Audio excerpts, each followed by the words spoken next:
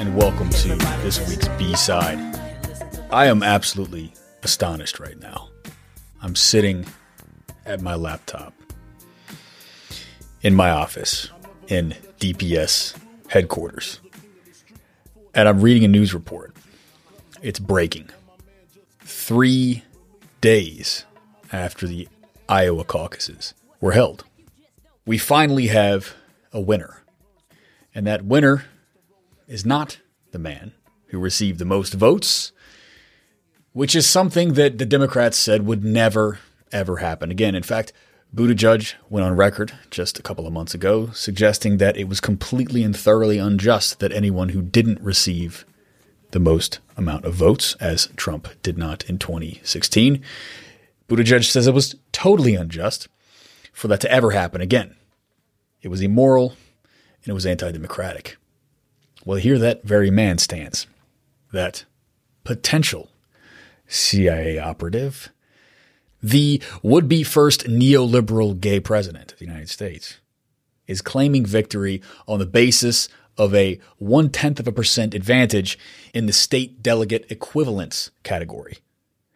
Now, as I broke down with Daniel Marins a couple of weeks ago and with Eric Levitz just earlier this week for the A-Side, there were a series of reforms that followed the debacles in 2016, which brought the Sanders folks back on side in the Democratic Party, which delivered unto us a blessing in disguise. Because most years, we would only be delivered these state delegate equivalent measures, which, as I talked about with Dan Marins, is a electoral college-esque style measure. But thanks to the difficult efforts of this Truth and Reconciliation Committee, which I jokingly call it, which followed from the 2016 elections, the brave work of people like Nomiki Konst and Senator Nina Turner, we now have 3 measures that have been reported as a result of the Iowa caucus, and that is state delegate equivalence, the popular vote, and the precinct count. So we have a count of how many precincts each candidate won after the final vote was taken. We have, of course, a popular vote, which is just the number of votes that each candidate received during the first vote and the second vote, the final votes that happen in these difficult and complex caucus situations. And then, of course, we have the number of precincts that they won. All 3 of those numbers could be different and overlapping. And as we see, Buttigieg is now claiming victory, final victory, with 100% of the votes finally being reported 3 days later. Okay. He barely ekes out a state delegate equivalent vote over Sanders. However, Sanders has received, at the final vote, 2,500 more votes than Buttigieg. In the first vote, Sanders received 6,000 more votes than Buttigieg. It looks like we're in 2016 all over again, doesn't it? Or perhaps 2000, Bush v. Gore style. And yet none of that nuance and complexity has made its way into the headlines. Buttigieg's face is all over CNN.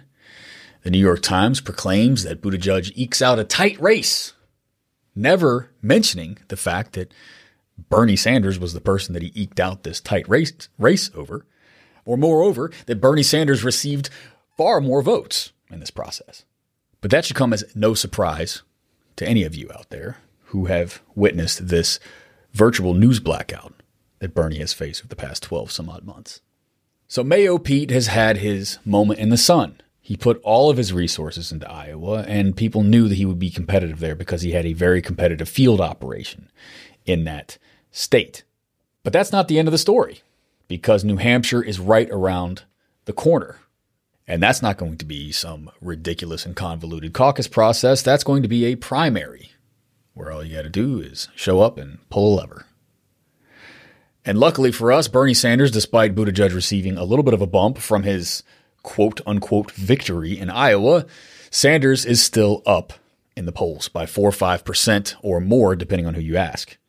And finally, in my little Iowa Democratic Party primary wrap-up for this week, I just want to mention that there's another report that's coming out from 538.com. Yes, Nate Silver, douchebag in chief, is a part of that project. He is a key polling data scientist, if you will, if he deserves the moniker, over at 538. And they are wrong about a lot of things. But the report that they put out today is absolutely astonishing. And I have to tell you, my jaw is still on the fucking floor when I read this report. Okay. The report is called Who Will Win the 2020 Democratic Party Primary? And it goes over some of the simulations that they've run and the various polls that they are tabulating and combining and all this other complex shit that I don't frankly understand because I have no data scientist training whatsoever. But he goes over things state by state in terms of who is most likely to win each primary. And this was absolutely astonishing. Following the Iowa caucus, who will win the New Hampshire primary? Sanders. Who will win the Nevada caucuses? Sanders. Who will win the South Carolina primary? The South Carolina primary, which for months and months, if not the entire duration of the 2020 Democratic Party primary, has been a foregone conclusion that it would go to Biden. 538 says, who will win the South Carolina primary? Sanders. Who will win the California primary? Massive state, a ton of delegates up for grabs. Sanders. Who will win the Texas primary? Another massive state. Sanders. Who will win the North Carolina primary? Sanders. Who will win the Virginia primary? Sanders. Massachusetts. Sanders. Minnesota. Sanders. Colorado. Sanders. Tennessee. Sanders. Alabama. Sanders. Although Biden has a pretty good chance in Alabama, it being a deep state, a deep South state rather. And on down the list. Oklahoma, Arkansas, Utah, Maine, of course, Vermont.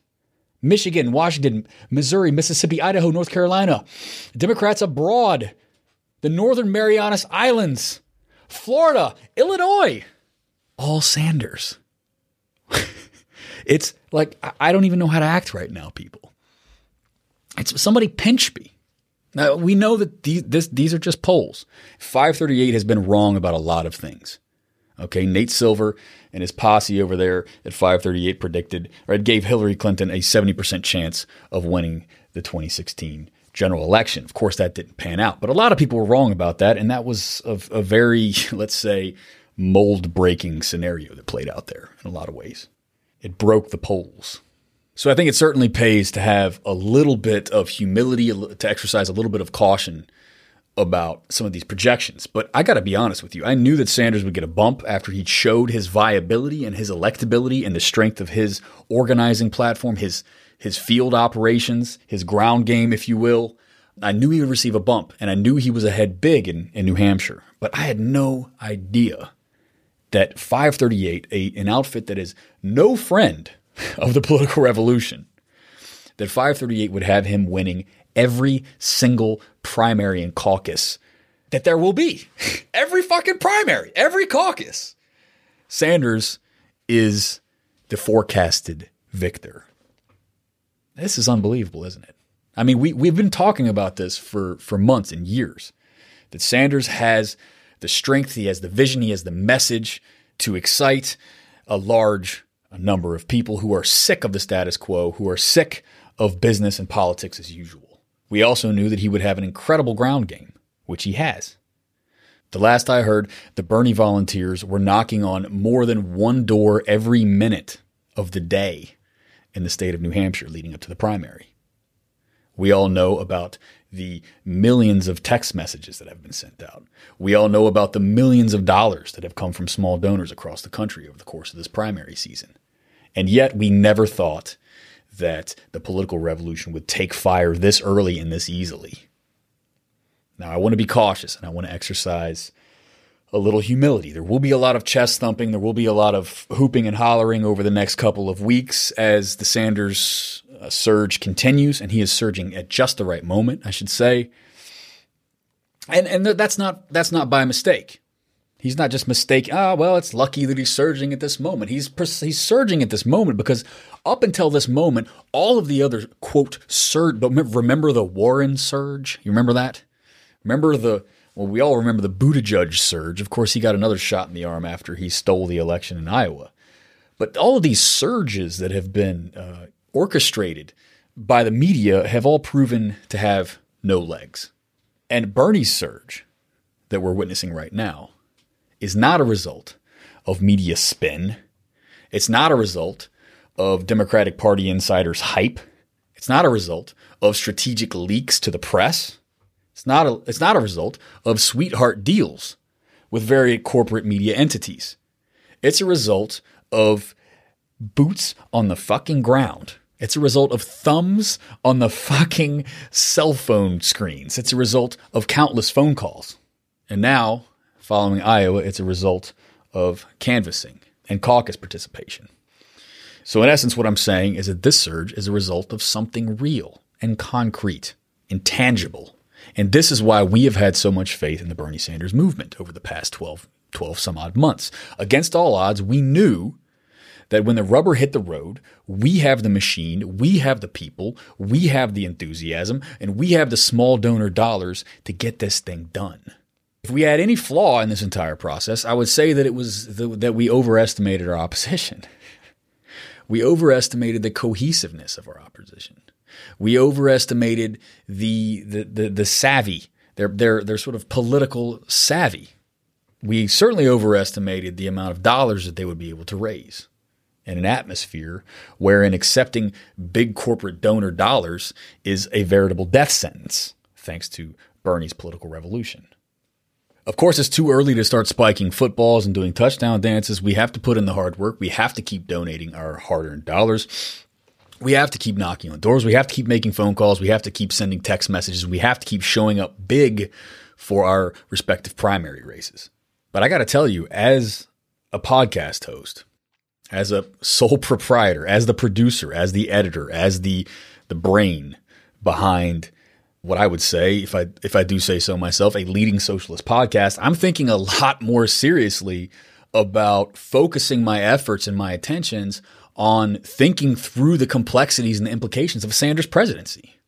Because I have never in my life been more convinced that such a thing that I before, dare not spoke its name was possible. Of course, we still have to beat Trump. We still have to turn out voters. We still have to realign the working class of this country in favor of a democratic socialist and left-wing populist agenda. I'll remain agnostic on the question of left-wing populism, but I digress.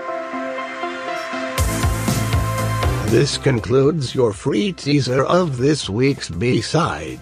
Head over to patreon.com/deadpundits and subscribe today to hear the rest of this episode and to double your DPS pleasure each week.